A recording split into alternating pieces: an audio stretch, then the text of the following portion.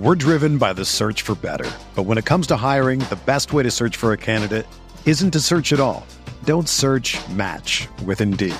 Indeed is your matching and hiring platform with over 350 million global monthly visitors, according to Indeed data, and a matching engine that helps you find quality candidates fast. Ditch the busy work. Use Indeed for scheduling, screening, and messaging so you can connect with candidates faster. Leveraging over 140 million qualifications and preferences every day, Indeed's matching engine is constantly learning from your preferences, so the more you use Indeed, the better it gets. Join more than 3.5 million businesses worldwide that use Indeed to hire great talent fast. And listeners of this show will get a $75 sponsored job credit to get your jobs more visibility at Indeed.com/Blue Wire. Just go to Indeed.com/Blue Wire right now and support our show by saying that you heard about Indeed on this podcast. That's Indeed.com/Blue Wire. Terms and conditions apply. Need to hire? You need Indeed.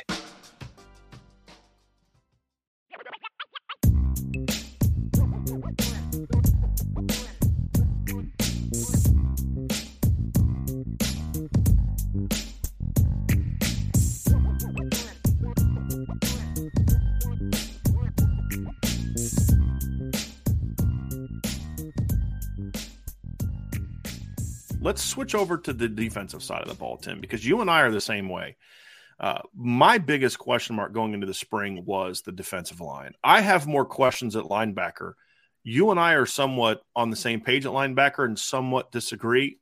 The argument I made last year is for people that are clamoring for somebody else to play linebacker. At one of those positions, I agree with. I still don't understand the J.D. Bertrand disrespect. I'll even flat out call it disrespect, and we've talked about that on this show. Jack Kaiser, to me, is an interesting player. The issues that I had with Jack Kaiser are not Jack Kaiser. It was the Notre Dame coaches. And this is the thing for me with linebackers. It's not just the problems on the D-line. It was the way that they were used and what they were being asked to do in year one. In my opinion, there was too much on their plate. We've seen this before. I thought there was too much on their plate. They play with uncertainty at times. Like, I remember the long run against Cal where Jack Kaiser just doesn't get over the top and scrape. I know Jack Kaiser can make that play. I've seen Jack Kaiser make that play, but he was uncertain of what he was supposed to do. And then next thing you know, he gets sealed inside. My whole thing is a couple things. Number one, in year two, I expect there to be improvement because they're going to have, even if Al Golden doesn't change a thing, they're going to be better because they're going to have a much better sense of the offense, of the defense this year. They're just going to know it better. And my hope is that they start to utilize the talent more effectively. And the point I've made is, if you can stop putting Jack Kaiser in space and ask him to cover down the field against athletic guys with his lack of length and let him attack the football, when Jack Kaiser's used to attack the football, he's been pretty darn good the last 2 years. What we're seeing this spring is almost exclusively Jack Kaiser being used to attack the football, and he's been pretty good. JD's JD. The question for me still remains the will position, but I'm a lot more confident in Mike and Rover than I was a year ago. And I also more confident because of you've seen Nolan Ziegler have a great spring. He's your biggest linebacker on your roster. And oh, by the way, he's also your fastest linebacker right now. Him and Jalen Steed are the two fastest linebackers from a speed standpoint. Jalen Steed's now going into year two. You know, he's still going to make mistakes, but he's going into year two. And then you've got a couple freshmen that have really impressed me so far this spring. So there's a lot better numbers that we're seeing there. The talent has always been better than I think it's been given credit for compared to last season. So it's given me a lot more confidence in what that unit's going to do. And now it comes down to, but is the D-line going to be better? And I think that's the thing that I've seen before too. And I've noticed two things about the D-line. Number one is Riley Mills finally looks comfortable playing inside. And number two, this is a much bigger defensive line than we saw last year, where last year there were two guys in the rotation above 290. And that was Gabriel Rubio, and because Aiden Canaana got hurt in March, so he wasn't in it. It's Gabriel Rubio and Chris Smith. Chris Smith was such an important pickup for this team last year. If you don't have him, it could have really got ugly trying to stop the run. Now, Tim, there's only, I think, one guy. Let me think here. Two guys that period going through the spring at defensive tackle that are under 290 pounds. It's Donovan Hinish and Howard Cross. We know what Howard Cross can do. And so I think those things have really impressed me, Tim. And yesterday, Riley Mills was an absolute dude yesterday. but he's been good to me all spring because he was always a guy that had a D-tackle body, but a big end game to me. Now, I think he's finally gotten comfortable being a defensive tackle. And I think we're starting to see that benefit this defensive line.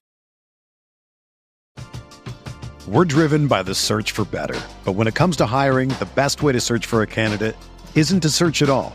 Don't search, match with Indeed. Indeed is your matching and hiring platform with over 350 million global monthly visitors, according to Indeed data, and a matching engine that helps you find quality candidates fast. Ditch the busy work. Use Indeed for scheduling, screening, and messaging so you can connect with candidates faster. Leveraging over 140 million qualifications and preferences every day, Indeed's matching engine is constantly learning from your preferences, so the more you use Indeed, the better it gets. Join more than 3.5 million businesses worldwide that use Indeed to hire great talent fast. And listeners of this show will get a $75 sponsored job credit to get your jobs more visibility at Indeed.com/Blue Wire. Just go to Indeed.com/Blue Wire right now and support our show by saying that you heard about Indeed on this podcast. That's Indeed.com/Blue Wire. Terms and conditions apply. Need to hire? You need Indeed. Our next partner is Athletic Greens. I take AG1 by Athletic Greens literally every day. I gave AGI a try because I wanted better gut health, sustained energy, immune support system, but I hate taking pills. And I wanted a supplement that actually tastes great, which is helping me kick my sugar addiction. In the morning before I get to work, I like getting something healthy in my body. And with AG1, I'm giving my body the nutrition it craves. It's very important for me to get my day started off with something healthy. But with my schedule, it's hard to prepare healthy meals. AG1 is a very quick way to pack my body with all that I need to jumpstart my day in a very healthy way. Covering my nutritional basis for the day literally couldn't be easier, which is why I trust Athletic Greens. I just mix one small scoop of AG1 with water and drink it first thing every morning. Done. I also like that it costs less than $3 a day. It's pretty good if you ask me. It's a really effective daily habit with the highest quality sourced ingredients. Win-win. If a comprehensive solution is what you need from your supplement routine, then Athletic Greens is giving you a free 1-year supply of vitamin D and 5 free travel packs with your first purchase. Go to athleticgreens.com/Irish. That's athleticgreens.com/Irish. Check it out. One of the questions that was asked of us is, like who has a chance to beat out some of the older players? Like Can Tyson Ford beat out Riley Mills? Well, you just invested 2 years of Riley Mills. I mean, I was disappointed many times with Mills because I didn't think after his initial surge, I didn't think that he would fight to get off blocks. Mm-hmm. And that, I mean, I still think that that's a work in progress, but there's no doubt that he's made significant strides. Howard Cross, you wish he was bigger, but God bless him. I mean, he's a good football player. Gabriel Rubio's size, his length is extremely important. I think him and Mills as a tandem at 3 technique is really, really interesting and something that they can build upon. I don't know what you've seen of Jason Anye. I've been very impressed with Anye. Do you feel the same way about that? I mean, that is a guy with length and maneuverability. And he's twitchy. He absolutely is. He's twitchy like Cross is twitchy off the snap, but he's longer. And so you have more, about 30 pounds bigger. Right. And so you have more to deal with as an interior offensive lineman. I really been impressed with Jason Anye. And it's like, well, why hasn't Tyson Ford developed? Well, he was a defensive end coming out of high school, and he's had to add 30 pounds and learn a new position. A defensive tackle. I'm really impressed with Anye. I've also had people say to us, well, why don't they put Rubio at nose and Cross at 3 technique?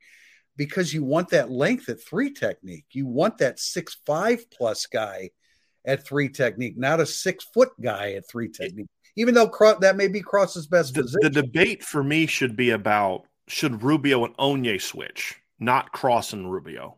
I'm with you on that. Like, to me, I still think Rubio would be better at nose than 3 technique because I don't think he's enough of a playmaker as a 3 technique. having said that, the other thing too is when you break down this team, they're going to all play both spots. I mean, they're going to shift their fronts to where Howard Cross is lining up over the guard and Riley Mills is lining up over the center.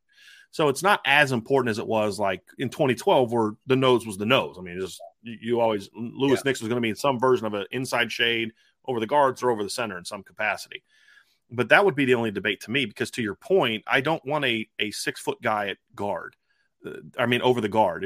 There's a lot of reasons why we can get into, but the length to me at 3 technique needs to be greater. And so I agree with your point, Tim, is athletically, Howard is a guy that could play that position. I'm going to bet you a nickel that Rubio becomes a little bit more of a playmaker.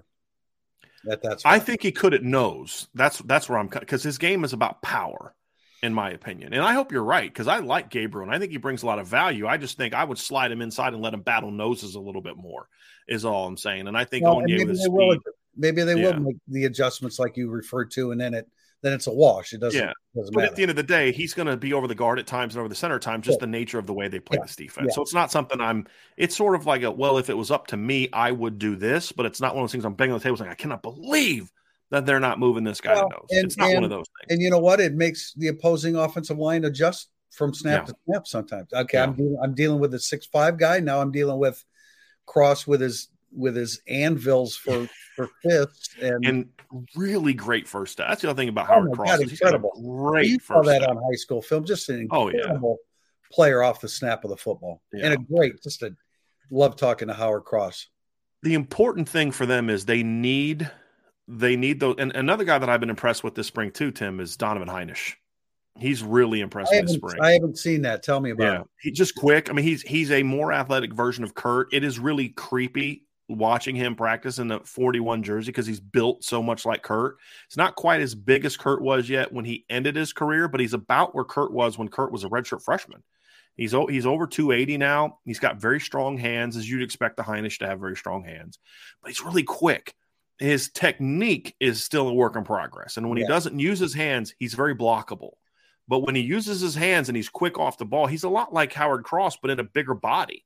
He's got a really nice first step. And when he comes off low and gets vertical with his first step and then uses his hands enough to keep a guy off of his body, he's hard to block. But then the next, he had a one-on-one yesterday. He just killed Zeke Correll, just smoked him. Then the next rep he comes in and he runs right down the middle of a guy and he can't get off the block and he just gets soaked up. And you're like, it's just that consistency, right? Yeah. He's still learning it, but the tools are there. I mean, if he's got to give me 5-10 snaps a game, I'm okay with that. And so but it's important because if you can take about 10 snaps per game off of Howard Cross's body, especially against the Navies and the Tennessee States and the Central Michigans and things like that, and this is where the offense is going to help the defense a ton this year. Keeping Howard Cross fresh in November is going to be very important for Notre Dame because he's always been a great September, middle of October guy, and then he just wears down because they have to play him so much. And that's something that hurt Jason Adamiola too, is Jason Adamiola was often banged up by the time we got to November. Yeah, you're because he couldn't take that pounding. But this is also where the offense can help because last year you could not take them off the field because every game was competitive for the most part going into the fourth quarter. This is where if the offense is as good as we think it's going to be, you're going to see the backups playing more against Navy and Tennessee State and Central Michigan, and then a couple other ACC teams that they'll just have a good day against. What do you think is going to happen? What do you think is going to happen to Keanu Aina? I hope he sticks it out. I mean, they need to find a role for him, in my opinion, because the one thing that part of the reason this team was actually statistically pretty good on defense in a lot of areas last year. I've made this case that if Notre Dame's in the red zone, yes, they just not only could they not stop you, they couldn't stop you from scoring a touchdown. And a big part of it is when you got inside the 5, they just could not get big enough to really hold up. Then they'd have to commit resources inside, and then that would open up, slide routes and guys coming open on the perimeter and quarterbacks getting outside, things like that.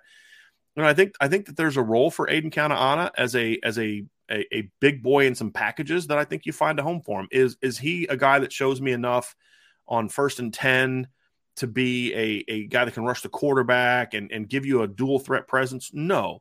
Is he a guy that when I'm playing Navy, I might say, hey, I just want you to beat their center up every snap for 15 snaps? Yeah, I am. Am I a guy that when you get in 3rd and 1 or you get into the goal line that I'm going to have part of my goal line package? Absolutely. he won a goal line job a couple years ago. Then he hurt his knee. Yeah, you know, I mean, we've kind of been pulling for him. And when spring started, O'Malley were like, you know, they need this guy, and now it doesn't look as urgent. What do you think? What do you think they're going to get out of Brennan Vernon? I think long term, Brennan Vernon is somebody that I'm high on. I think Brennan Vernon is not nearly the ready-made player that a lot of, I think, fans maybe think that he is. I think Brennan's a very raw player with a high ceiling. I'm with you on that.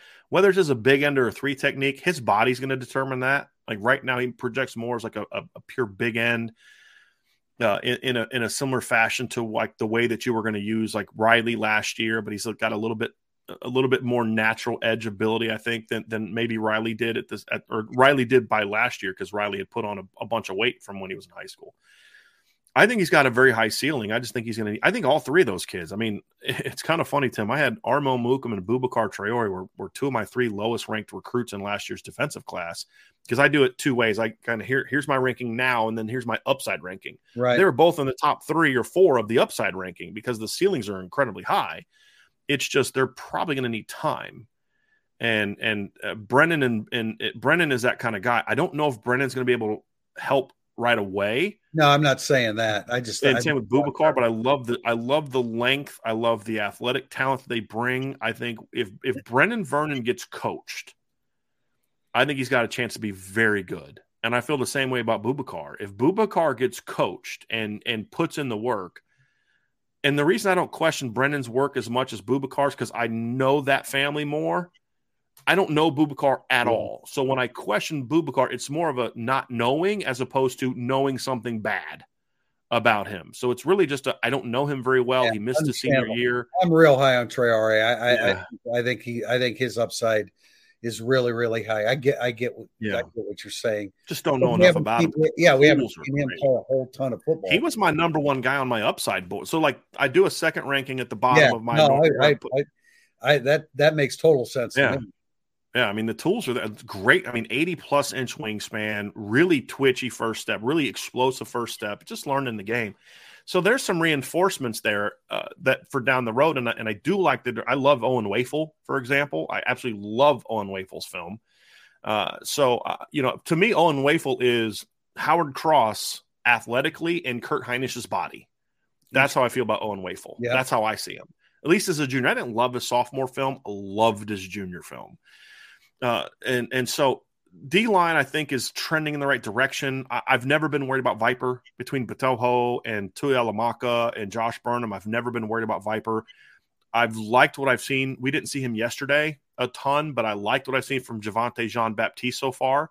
I think he brings a lot more playmaking ability to that big end position, something they have not had since Adi Tagumba Ogundiji left. They've just had guys that are good edge setters. I mean, that's what Myron Tungavaloa Mosa was in 2021. He was just an edge setter, and he was good at it. Riley was a good edge setter last year. Nana was a very good edge setter last year, but we didn't see a ton of pass rushing production outside of Riley occasionally. I think what Javante brings is a guy that can get after the quarterback in your base downs, in my opinion, and also holds up on the edge. And then that allows Nana to stay in a rotation role where he's ideally suited, because Nana as a run defender is pretty darn good most of the time. At times he'll get overwhelmed a little bit by size, but he's just not a guy you really necessarily want to have to rely on to get after the quarterback. Well, that's my thing there. I thought Osafa Mensah really, really showed himself as an edge setter, but pass rush is not a natural thing to him. My concern with Jean-Baptiste is, and that's why when I first heard that Notre Dame was thinking strong side end, it's like, how's he going to hold up against the run? There's no doubt about him as a pass rusher. I mean, he was born to rush the passer. And I think to a large extent that's true with Botello.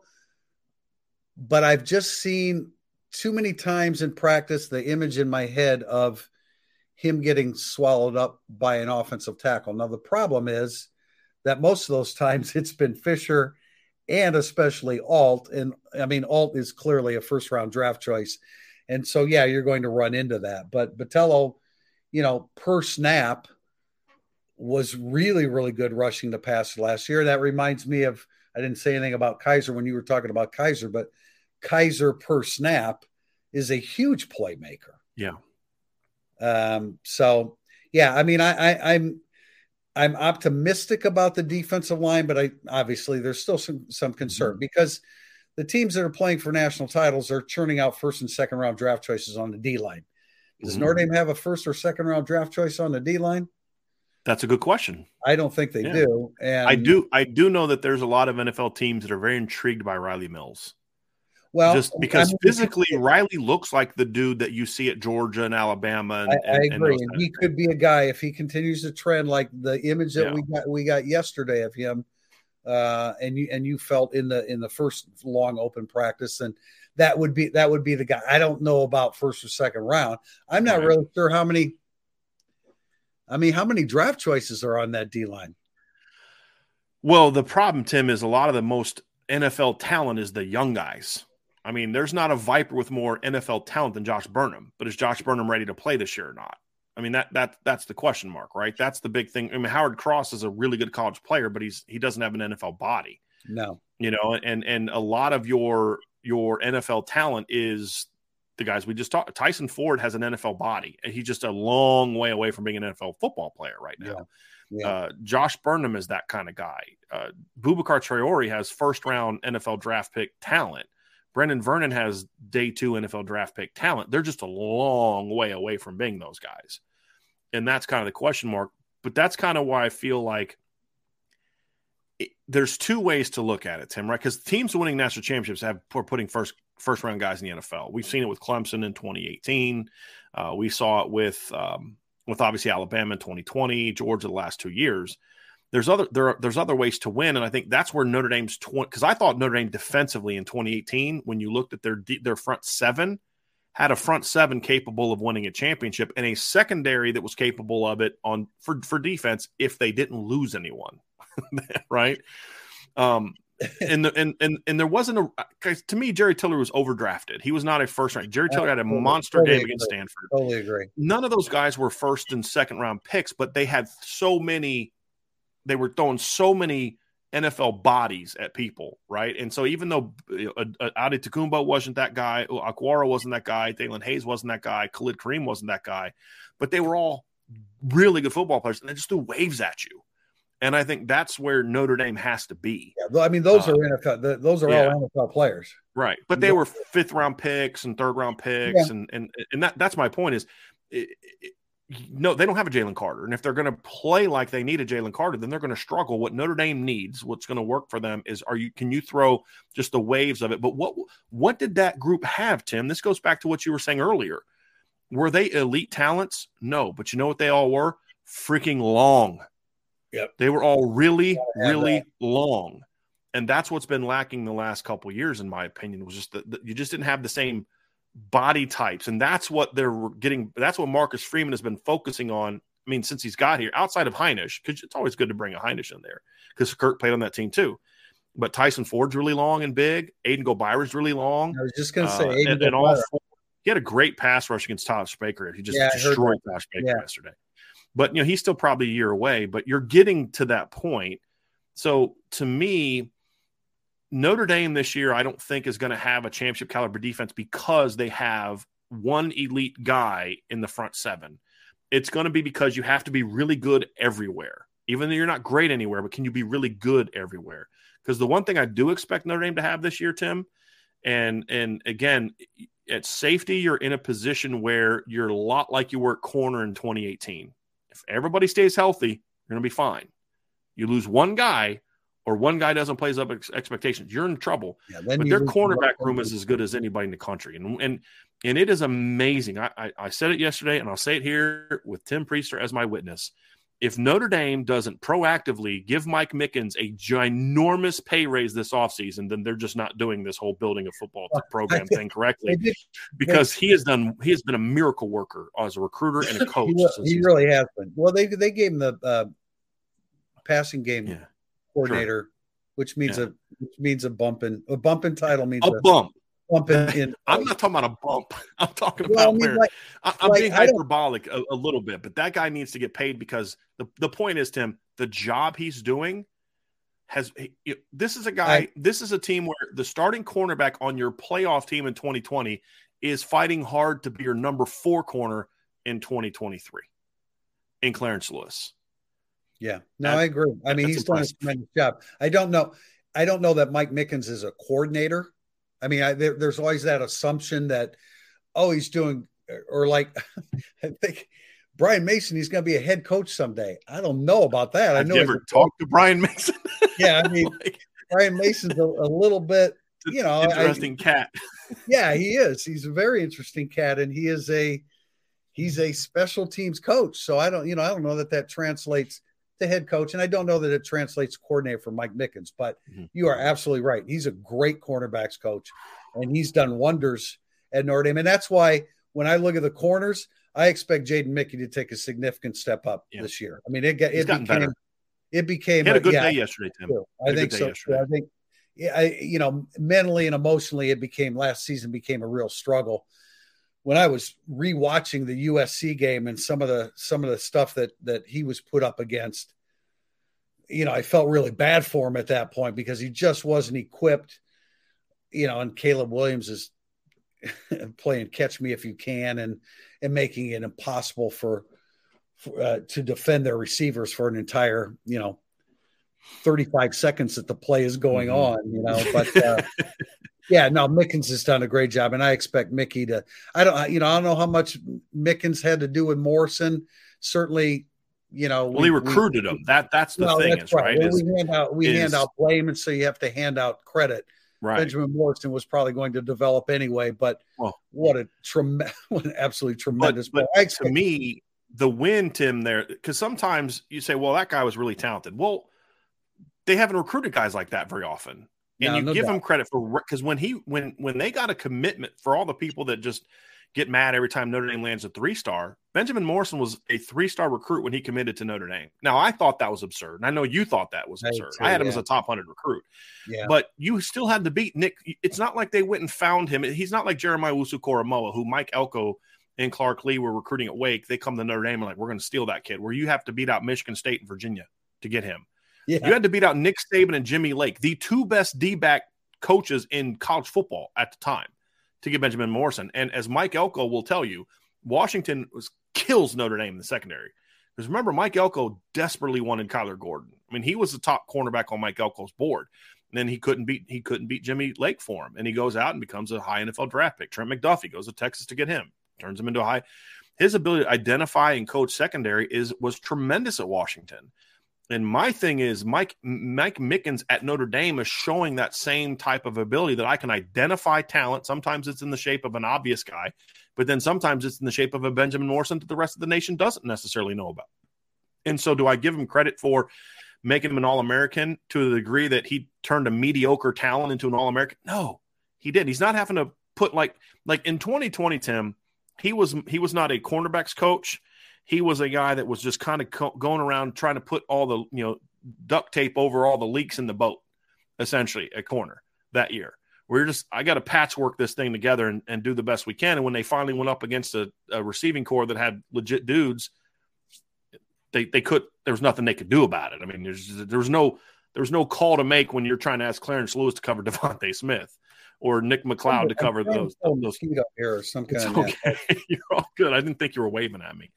So it's about bringing the talent in, but then you've got to coach that talent up, and that's what he's done a great job of, in my opinion. And you look at Cam Hart's going to be back. I thought Cam, a lot of fans, I think, look at the way he played against North Carolina and Ohio State and just kind of project that on his entire year. But if you look at from BYU on, Cam Hart was outstanding late in the year last year, which is why everybody kept throwing to Benjamin Morrison, because you're like, why do they keep throwing to that guy? Well, what's the alternative? The 6'3" dude that just blows things up to the field? Like, you got pick your poison right at that point. When you don't see much of, when you're watching the game on TV and you don't see much of Cam Hart in the picture, that means they don't want any part of him. And right. At a certain point, it's like, okay, when are you going to stop throwing to Benjamin Morrison? But you get that as why an opponent would want to do that. But to me, and that was always kind of Jalen Elliott and Alohi Gilman. Like, okay, are they knocking down? Are they batting away 15 passes? No, it's because they don't really want to throw the ball in their area for fear of what they might do. So I think that's Cam Hart. Cam Hart is absolutely crucial to this upcoming season. Mm-hmm. And he's so vulnerable and so always on the edge of another shoulder injury. And that was why, like we were talking about Clarence Lewis. I just don't think that you have you talked early on about having to have a bunch of great corners. And not that he's a great corner, but he is the backup nickel, and he's done a lot of positive things over the course of the last 3 seasons. But I don't think you can afford to move him because you don't know whether you're going to have Cam Hart for 13 games. You just do not. As long as Christian Gray is healthy, I do. Right. Yeah, so I understand that. Because you've got Benjamin Morrison, you've got Jaden Mickey emerging, you've got Thomas Harper in the nickel, you've got Chance Tucker, who's a guy that I like, and you'll have Micah Bell show up. Well, I think Micah Bell's probably not a guy that you necessarily want to throw anywhere other than nickel as a true freshman, but that speed will play. That I think you almost have to move him at this point. Just my opinion. Now, if Christian Gray goes down and you have another injury, and okay, now we're having a different conversation. But my whole thing is I get the what if factor, but if that happens, you can always move Clarence Lewis back. I think what it's going to determine is I think Notre Dame is confident they're going to get someone in the portal. That's the only thing that makes sense to me. Yeah. Do you see Thomas Harper? I mean, he probably is just a nickel, right? He can play nickel as part of he can play safety as part of a package as the nickel. So you're going to roll down and do some of that. Right, but as a full-time nickel, I don't see that. I mean, a full-time safety, I should say, I don't see that. Plus, here's the thing too, Tim. Yeah. You're robbing Peter to pay Paul, so to speak, in that regard. Because now you're not you recruited him here. Why did you bring in Thomas Harper? Because you watched film and said, we're losing a pretty good nickel. Tyreek Bracy's a pretty darn good nickel for Notre Dame last year. And we talk about that USC game. Notre Dame not only didn't have Cam Hart in that game, they didn't have Tyreek Bracy in that game. O'Malley and I are sitting in the Coliseum and the first defensive snap, and it's like, oh my God, they don't have Bracy either. And it's like, how do you stop this offense? And Hart was already out, so you basically knew that Caleb Williams was about to. Which then took Benjamin Morrison out of the game because they just were never going to throw at him. Right. And they didn't. They didn't have to at that point in time. So you're bringing in Thomas Harper, whose numbers were even better than Tyreek Bracy's last year and whose film, in my opinion, was really good. You go look at the TCU game. Everybody talks about that big comeback. Go look at when that comeback started. It was the series after Thomas Harper got knocked out of the game. And I don't think that's a coincidence. Yeah. And then when he got hurt, the defense just kind of fell apart after that. Now, again, it's not just because of him. There was other things leading to that, but it played a big role. And you're now taking away from that to work him at safety. He needs every rep he can, in my opinion, especially as he's been out this spring, to work as the nickel. Because when you look at Notre Dame's schedule this year, they're going to have to be a lot more nickel reliant this season than they were a year ago. Because you already have Clemson, Ohio State, and USC, who are all teams you got to play nickel against. But now you've got Louisville and Jeff Brom. That's a nickel team. You look at Duke with Riley Leonard. That's a nickel team. Wake Forest, that's a nickel team. Navy's I don't know what the heck you want to call whatever your defense is against Navy. So all the teams that you mentioned earlier, Tim, with the exception of Pitt, are all teams that you're going to need. And now Stanford is going to this type of offense they were running at Sacramento State, which is an offense that you're going to be needing to play a lot more nickel against. So your primary top opponents that you need to beat if you want to go win a championship are teams where your base defense is essentially going to be your nickel. And I don't want to take away from that. It's not an easy answer anywhere, Tim, unless they're able to go out in the portal and find a guy that can be a starting caliber safety at Notre Dame. Did I see Josh DeBerry's available from BC? I believe so, but he's to me also more of a nickel. He is. Now, if you bring him in at nickel and you feel confident that Thomas Harper can be more of a safety, now you might be in a situation where you can do that. I'm not sure that's. I don't think that's ideal because Thomas Harper, you've seen Thomas Harper. He's not very big. Thomas Harper's a nickel, absolutely. Yeah, he's not he built more like Tyreek Bracy than he is Brandon Joseph. Yes, as a safety. So, but I love what I've seen from Xavier Watts this spring. I mean, he's going to be an impact player. I totally agree. I think he is fast tracking to a big time performance in 23-24. He's so athletic, and that's the thing is they've had some really smart, good athletes at safety. I think he's one of the more explosive athletes they've had at safety in recent years. I really do. And he's starting to get more and more comfortable there. Ramon Henderson's a better version of himself, meaning he's still going to have those snaps. You're just like, dude, what are you doing? That's just what I kind of come to the point that we're just always going to have to deal with that with Ramon. But they're fewer and far between, and he's making a few more plays. DJ Brown is a guy that if you can keep him in a niche role, it's fine. You just can't have him in a role where you're asking him to cover people a whole lot. Well, you just got to use him correctly. Or to make an open field tackle. Right.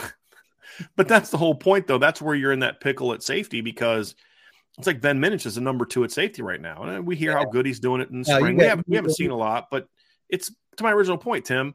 You don't want a safety to be in the 2 deep because you have no other options. You want a guy to be in the 2 deep because he's done so well that I almost feel like the people I talk to at Notre Dame are kind of trying to convince me or convince themselves that he's ready to play right now. And maybe he will be by August. I mean, I like Ben Minich as a player. I just feel like when you're talking to me about, oh yeah, he's that sounds more like you're trying to convince yourself that as opposed to necessarily him without question after 9 practices clearly being ready to be. He's a little guy, man. He is not a very big guy. And of course, all of this, not that you would want to throw freshmen into the fray, but if you had Peyton Bowen and Brandon Hillman, it would be a completely different. Right. And a healthy Adon Schuler. I mean, because now you've got bodies. Now you've got some bodies. And you say, okay, of this group of 4 guys, somebody is going to be able to help us. And Minnick's didn't he break his thumb? He's got something. Yeah, he was out yesterday. Yeah. So, which a thumb is a safety on whatever. I mean, you're suck it up, tape it up, put the cast on it, you're going to be okay. I say that so much already in that mindset, but he's going to have to be. But that's the one question mark I still have at safety, because here's where you don't want to be. And at the end of the day, as we wrap this up, Tim, here's my biggest takeaway from the spring. This Notre Dame football team. Are they where they need to be yet? No. Neither is anyone else. Did you watch Michigan's spring game? They're also still a work in progress. Wait till you see Ohio State's offensive line this weekend. They're still a work in progress. That's the nature of the spring. Having said that, the thing that gives me more confidence about this season being good. Now, how good, we'll find out. But the reason I'm very optimistic about this team is because last year, for me, it was if this, and this happens, this team's got a chance to be really good. But there were just so many ifs where if that doesn't work out, the drop-off was pretty substantial. And the way I feel about this team is, with the exception of offensive tackle and safety, there are so many more situations where if Tobias Merriweather gets hurt for a couple games, or let's say he's just a year away from being a star, it's not like your receiving core has nothing. It's not him, and then you're turning to a walk-on who can't play at this level, or a Daniel Smith or something. You've got guys that can play, and I guess that's kind of where I come from and say my optimism comes from the fact that you could go down to your 4th running back and be fine. You could go down to you could have to play, say what you want about the starting veteran linebackers, whatever the case may be. But if for some reason they're not there, I feel a lot better about what's pushing them and what's coming to them better. And I say that in a lot of positions. And the reason that's important, Tim, is because football is not a game where everything goes according to plan. With the exception of like maybe LSU 2019, stuff happens. The other part of that too, Tim, is competition is a wonderful thing. And the reality is there's been too many years at Notre Dame where there wasn't real competition because the kids aren't stupid. And they know that you can tell me all you want that there's a competition at corner, but we all know that Low Wood's not pushing the other starting cornerback's first starting job, with all due respect to Low Wood. That's just – so this guy's not pushing that guy. You can say all you want, but I'm the starter because that guy's not any good. Right. And that's just how young people are sometimes. Not everybody, but you can't take a day off now. You can't. I don't care who you are. You can't take a day off because there's somebody breathing down your neck that's going to make you better.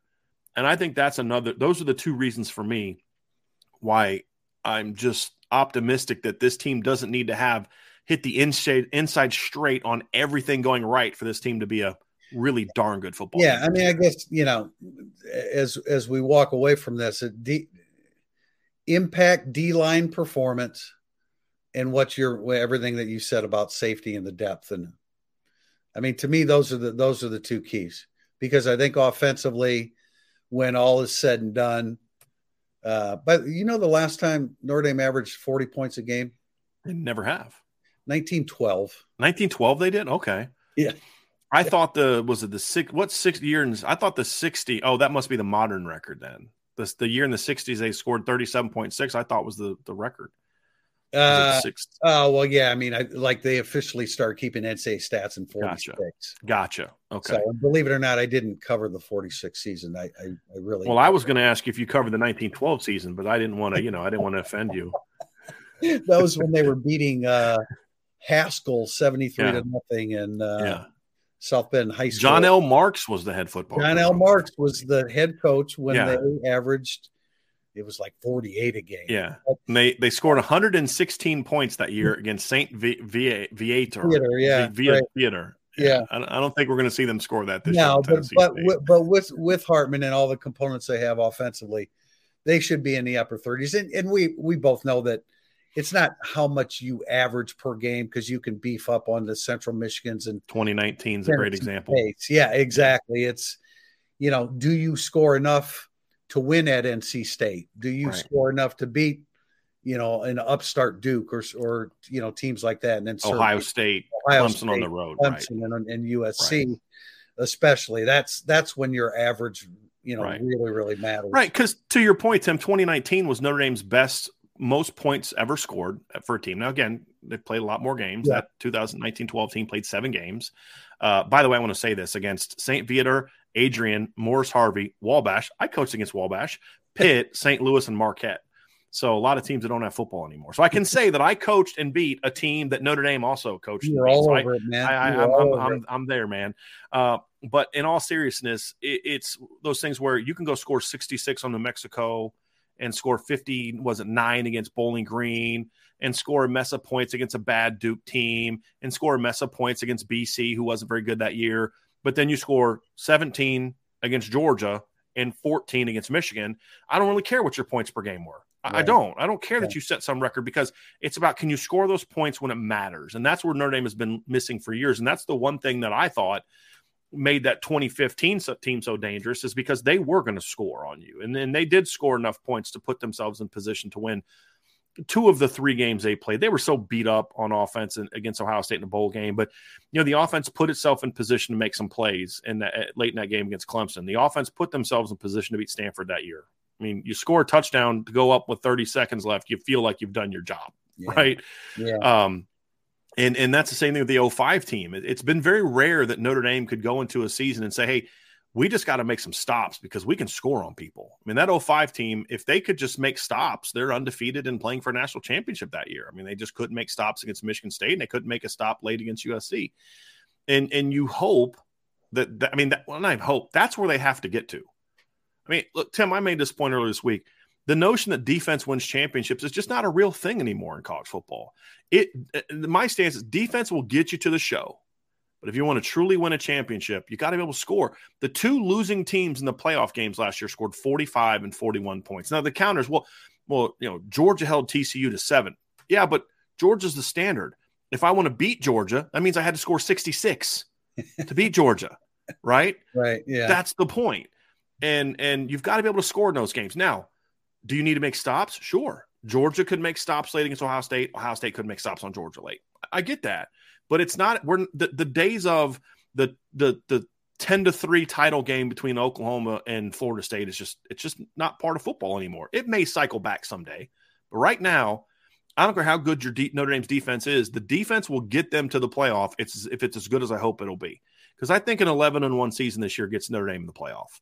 I do, as long as the loss isn't like some 35-point beatdown at home to Ohio State or USC or at Clemson or something like that. But to win it all, which is always the goal, should always be the goal at Notre Dame, you've got to be able to score and score on the good teams. And that's where I feel like will it be this year or not? We'll find out, but they're trending in a direction that you're going to get there because of what they're doing at the quarterback position, at the receiver position, and at running back position, because it got dark there for a while in the Autry Denson era. With all due respect to him as a player, I would say it, pretty useless recruiter. But since Lance Taylor and Dylan McCullough have kind of teamed up, and Tommy Rees as well, the running back room is stacked. It's been a long time since they're as deep as they've been at running back. I mean, back in the days when I was reading, you and Lou at Blue and Gold is the last time I remember them being this deep at running back.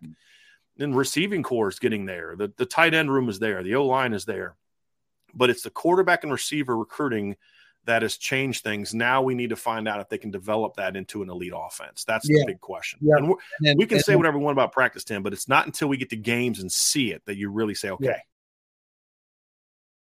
When you need mealtime inspiration, it's worth shopping Kroger, where you'll find over 30,000 mouth-watering choices that excite your inner foodie. And no matter what tasty choice you make, you'll enjoy our everyday low prices, plus extra ways to save, like digital coupons worth over $600 each week. You can also save up to $1 off per gallon at the pump with fuel points. More savings and more inspiring flavors make shopping Kroger worth it every time. Kroger, fresh for everyone. Fuel restrictions apply. And then elite talent along the defensive line with depth and size that we talked about as well. So it's building in that way. And I think both you and I are very confident in Marcus Freeman and what he's doing. He is a Pied Piper. He has the ability to get people to follow him. I almost kind of astonished at the blind faith that a lot of people had in him last season. Going into the season, they love Marcus Freeman. Marcus Freeman's genuine. He's real. He's tougher on players than I think fans realize, because you always hear him, saying real positive things about his players and being real upbeat. But I think when it comes time to get the job done on the practice field, in fact, there have been some injuries along the way that have probably occurred because their practices have been so physical since he became defensive coordinator a couple of years ago. So, looking forward to, it's fun to cover him. It's fun to be around him. They certainly make it a lot easier for the media to cover them in terms of access to interviews and stuff like that. How about an impromptu, fully open practice yesterday? Yeah, that was nice. I have been very hard on the Notre Dame media department, because I think there's a lot of missed opportunities to bring even more coverage and things, not just from us, but from things they need to be doing. Yesterday was pretty awesome and appreciated, because they didn't have to. I mean, the thing I always said is I don't like what Notre Dame does, but we're not entitled to be at practices. It's not a right. No, I do not feel right. After having done this for 41 years, I'm not entitled. Why would we be entitled? I don't feel that way. And Brian Kelly didn't give us hardly any access to certainly assistant coaches and players and practice. You know what? It's not our ball to play with, man. Right. Now I can critique it, because for me, it comes from an NFL NIL standpoint, and I don't necessarily want to dive. We can maybe discuss this another time. Well, they need to promote their NIL. They need to fund in a much better way. We've been trying to get a hold of the nutritionist. We've been trying to do an interview with the nutritionist since August. Right. Now, do you want people to talk about Notre Dame's nutrition and how they're doing it, or do you not? Apparently they do not. I remember when they first hired, I can't remember the gentleman's name, about NIL. I tried to get an interview right away. No, he's not ready to do it. And he's left. He's gone. He hasn't even, he never did an interview before he left. If you want these things to take off, you need to give credence to them. That part I would agree. And you have to understand that getting yourself out on socials constantly is good for your brand and good for your players. And that's my whole point, is like, if you don't want to let us be at more practices, my thing is like these mic'd up things, they need to be doing stuff like that and practice highlights and more of that stuff every single practice. And I don't know about every practice, but they do. I mean, they do it a lot. They're starting to. I don't think that they do it, especially when you look at like what other teams are doing. Like UMass is doing like really cool stuff. That's my whole point. But as far as practice access, I appreciated the fact that they because they made the switch last minute, right? Which for some people impacted their ability to be at practice yesterday. But it's, again, I can say, hey, I don't agree with something, and I think they should do it more and state my case. But I also understand and appreciate that they don't owe us any practice access at all. And so when they give us a full practice, and then they explained why, Tim, did you hear why they switched it up? No. So they're going to have a big scrimmage on Saturday. Oh, yeah, okay, I did. And so Friday is going to be kind of a walk through, not a lot day, and they didn't feel it would be right since we're so limited in practice that be one of the 4 we see, and that be and you know what? I appreciated the heck out of that because no doubt. I don't think that would have happened under the definitely not regime. Definitely not. No. And so I respected that. So if I'm going to criticize you for something that I don't think you're doing a good enough job at, and when you do it right, I'm going to praise it. And I was very appreciative of what we saw because Tim, they went over. They went like Alan looked at us at one point in time. He's like, y'all know practice is supposed to end a little while ago. Like they stopped the clock of the periods. They just turned it to 0 because they coach didn't feel like they'd gotten enough work in. And they just had a couple, maybe 10 extra minutes of practice, just getting the scrimmages done. That was appreciated, and we got a chance to see a lot yesterday. No, which I was very happy. They don't. I mean, I realize that we as a profession tend to feel entitled about stuff more so when I was younger. I'm mellowing. It's like, you know, man, it is.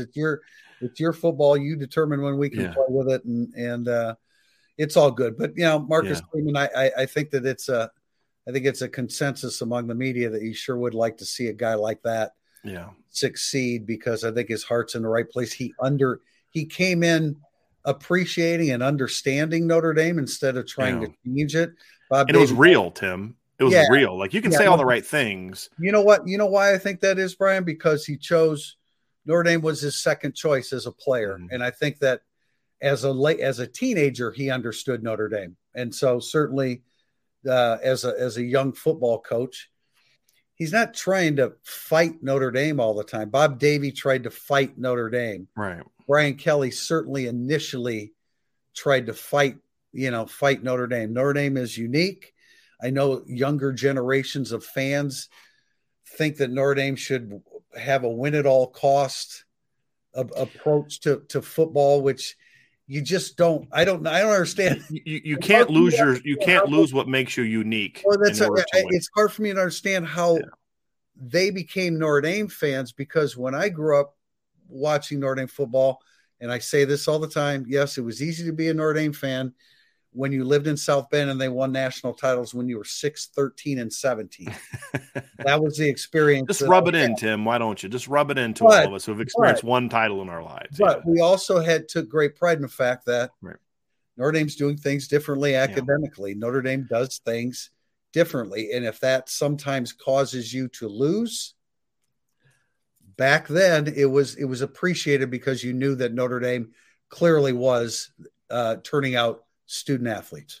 Where I would love to maybe have a discussion with you on the show one time, and I'll just say this, and we'll move on to the mailbag next, because I want to get to some of these questions that people have for us. I think that there is a balance between the two factions that I see in this debate. The one faction is, and I'm not saying you're here because I don't know enough about your position here, is the whole, well, this is the way it's always been done type of thing. And then there's the faction of well, this is what Alabama's doing and this is what Ohio State is doing. And that kind of drives me nuts, because my whole thing is, why'd you become a Notre Dame fan? I became a Notre Dame fan not just because they were winning when I was a kid, because Tim, my formative years as a Notre Dame fan was 88 to 93. It was a lot shorter than what you went through, but it was pretty good. But one of the things that I always prided myself on, especially growing up in Ohio around Ohio State and Michigan fans, was that Notre Dame did win different. And my whole point is, I don't want Notre Dame to get into the NIL sphere for recruiting. I don't want that. I don't. That's just not something I'm interested in Notre Dame doing. NIL for your current team, flat out do maximum of what you can do. I don't want Notre Dame to bringing in a kid who's a phenomenal athlete that's a 2-2 and has no interest in going to class. None. I have zero interest in that. Because if you're not developing young, you know me well enough to know, Tim, that I take the coaching aspect of it very seriously when it comes to your job is not only to win football games. Your job is to develop young men. And that is something I take great pride in. My whole point is, I think there's certain things that the school has stubbornly viewed as, we can't do this because of whatever reason we're Notre Dame, that there shouldn't be.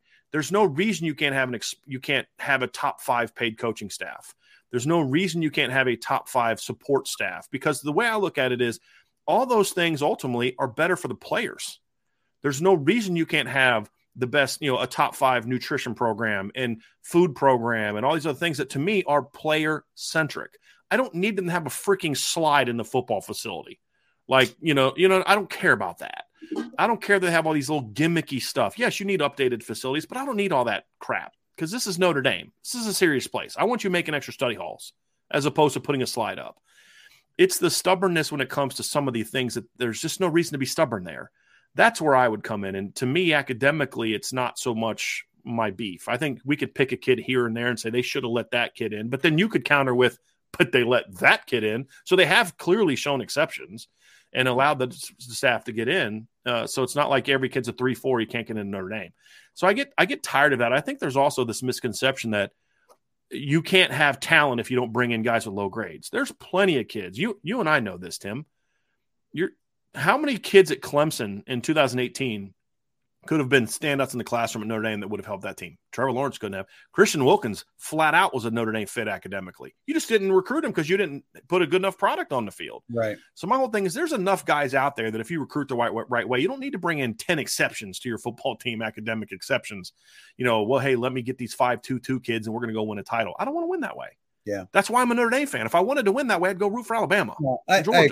And look, I'm of the generation where, this is the way it's always been at Notre Dame. Yeah, I was part of that group at one point too, because Notre Dame they were competing with the best in the country and they were winning in the 60s and 70s and certainly well before that and stuff. But I believe that you're absolutely right in terms of, and I think the Notre Dame is changing. Notre Dame has changed tremendously in terms of being open-minded about, okay, looking at it this way, looking at it that way. Highest paid coaching staff. It doesn't have to be the highest paid, but it needs to be competitive. And it is now. I believe it is now, at least among coordinators. Right. And the head coach. But they're not losing coordinators to other coordinator jobs with the exception of Tommy Rees. But Tommy Rees' thing was not about money. No, it was preparation. Yeah, no, I get that. And I don't have any, if Tommy Rees wanted to leave to go to Alabama, so be it. Right. I have no problem with that. There were some people saying, well, Notre Dame, has to do this. Well, they didn't lose Tommy Rees because of money. Well, and if Tommy Rees made an understandable decision that we all make, that this getting to coach for Nick Saban is going to help me become a better coach. I have no problem with that. No, absolutely. And Brian Kelly wanted his contract extended.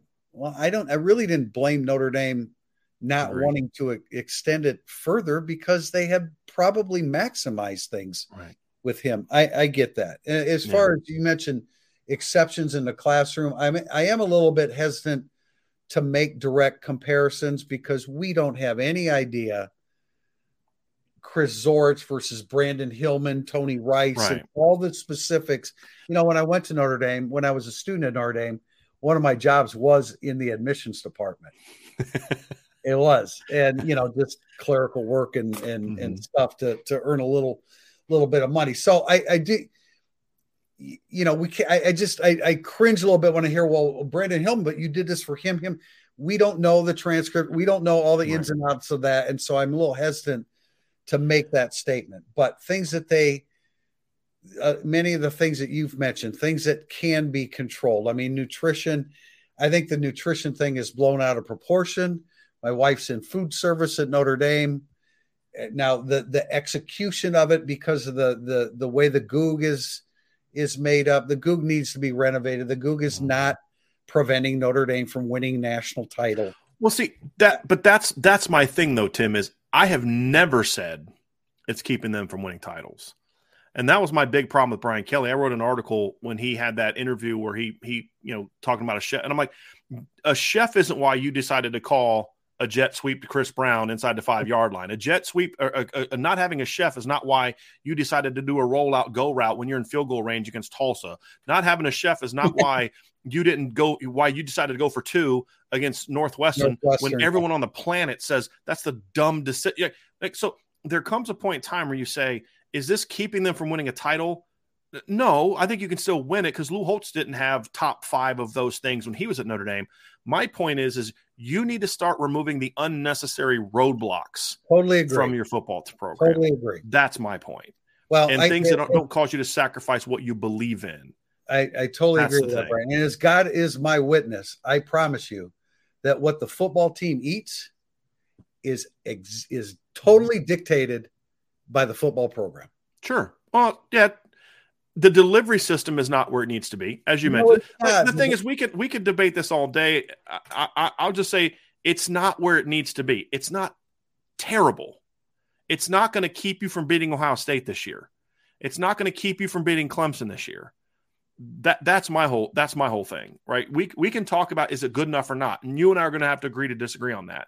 But neither of us are going to sit there and say, I'm just saying hypothetically, Tim. I'm not trying to. I mean, but neither of us are going to sit there and say you're going to lose to Ohio State because you're not giving your players aren't doing the same thing that Bama's doing. But I agree that the process should be better. That is a controllable, and it should be better. But I don't know all the reasons why the Goog hasn't been renovated, other than money, other than like dedicated money to that. I don't know, but let's move on. Honestly, I'll say this: there's one thing that I do agree with Notre Dame on financially that a lot of people don't, and it's why Notre Dame didn't suffer as much during COVID as some other people did, is because Notre Dame has a philosophy that I agree with because I've run my business that way. I'm not going to start a project until I've raised the money to pay for the project. Well, that's why the Goog hasn't been renovated. Right. And so we could discuss, well, are they prioritizing that fundraising? And I don't know the answer to that. I don't know. But I have no problem with that, actually, because I think that's how smart businesses should run. There's so many athletic departments that basically just run off their TV revenue that they don't make smart business decisions. And then when COVID happens, they're like laying off all these people and cutting back all these other sports because they've been spending irresponsibly for so many years, in my opinion. And so I actually don't have a problem with that. I just wish they would hurry up and raise the money so you can get it renovated. I get it. But I grow a little weary of, I have known quite well every athletic director since Moose Krause, who was just an absolute gem of a human being. And I hear, I realize it's unpopular to defend Jack Swarbrick these days because he's not doing enough. Jack Swarbrick, I mean, he's done just about everything an athletic director. He's achieved just about everything an athletic director at Notre Dame could possibly achieve. The 12-team playoff that's coming up, there's only one athletic director in the country that impacted that. I mean, like pulling the scheme together, and it was Jack Swarbrick. Jack Swarbrick, and I give Brian Kelly a tremendous amount of credit in 2020, but it's mainly Jack Swarbrick. He's the one that kept the season intact. Yeah. When the ACC was ready to shut the season down, he said to the ACC, just be patient a little while longer. And then everything. Because that domino doesn't fall, Tim. There's no 2020 college football. The SEC might have been the only conference to play and football. Notre Dame's preparation for every right hook that COVID threw was absolutely tremendous in 2020. But we don't, because we're a nation of blame, point the finger, you suck, they suck. We're in that mode. Then no credit goes toward those that. And that's the frustrating thing, Tim, is I have legitimate beefs with Jack Swarbrick. There's no doubt. But what frustrates me is it's we are in this position where if you don't like what he did on A, B, C, and D, then you can't show support for him when he does, A, B, C, D over here. And it's kind of like I get so sick of this. You're absolutely right, Tim. And we're about to go off on tangents. So I'm gonna take us off this ledge here in a second. But to really be able to do this thing correctly, we need to be able to say, hey, this guy did a really good job here. And not diminish it, and then look over here and say, but he didn't do a good enough job over there. It's like Brian Kelly's a perfect example of that. I don't like Brian Kelly very much. I never have. You know that. But I'll also give him all the credit in the world on all the areas where he deserved it. And this program is astronomically different than the one he took over. And he deserves a lot of credit for that. So does Jack Swarbrick. Go back and look at where Notre Dame was in 2012. From a facility standpoint, a staff salary standpoint, just 10 years ago. And then look where they are now. It's unrecognizable. Well, getting We're not Notre talking Dame about where they were in '88. We're just where they were in 2012. It's getting unrecognizable. Notre Dame in the ACC when the Big East broke Yeah. up. Now everybody looks at, oh, well, the ACC sucks now, and Didn't then. the ACC is not very good in football, and they're not very good in basketball. But 9 years ago, it was an incredible accomplishment. Yeah. And I know, well, who cares about all the other sports? Well, Notre Dame does. They got a and you should. I mean, athletically, Notre Dame. They won the Directors' Cup. The men won it 2 years ago. They're one of the best. Getting the hockey team into the Big Ten has brought so much recognition to the program. Absolutely. Look, so I'm going on, and nobody's perfect. I'm not saying he's perfect, but Jack Swarbrick has had to deal with more things in his tenure than all the other athletic directors combined. I agree with that for sure. I do agree with that. I do. Well, the super conferences back in 2011, he was a big reason why that died. He played a big role in why that died.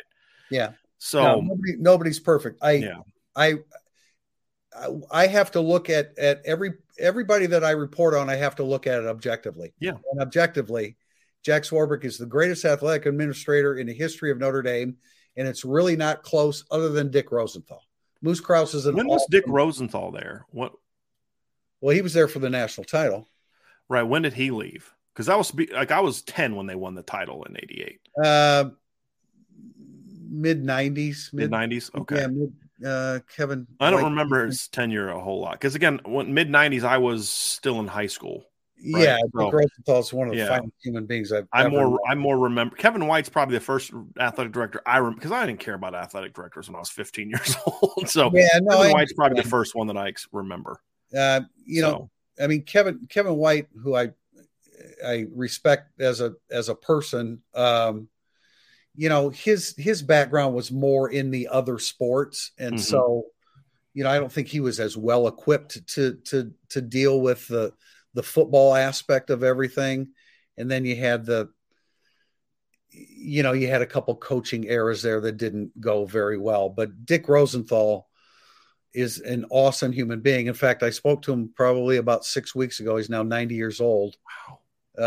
And is just a great man and a great Notre Dame man and a guy that I respect tremendously.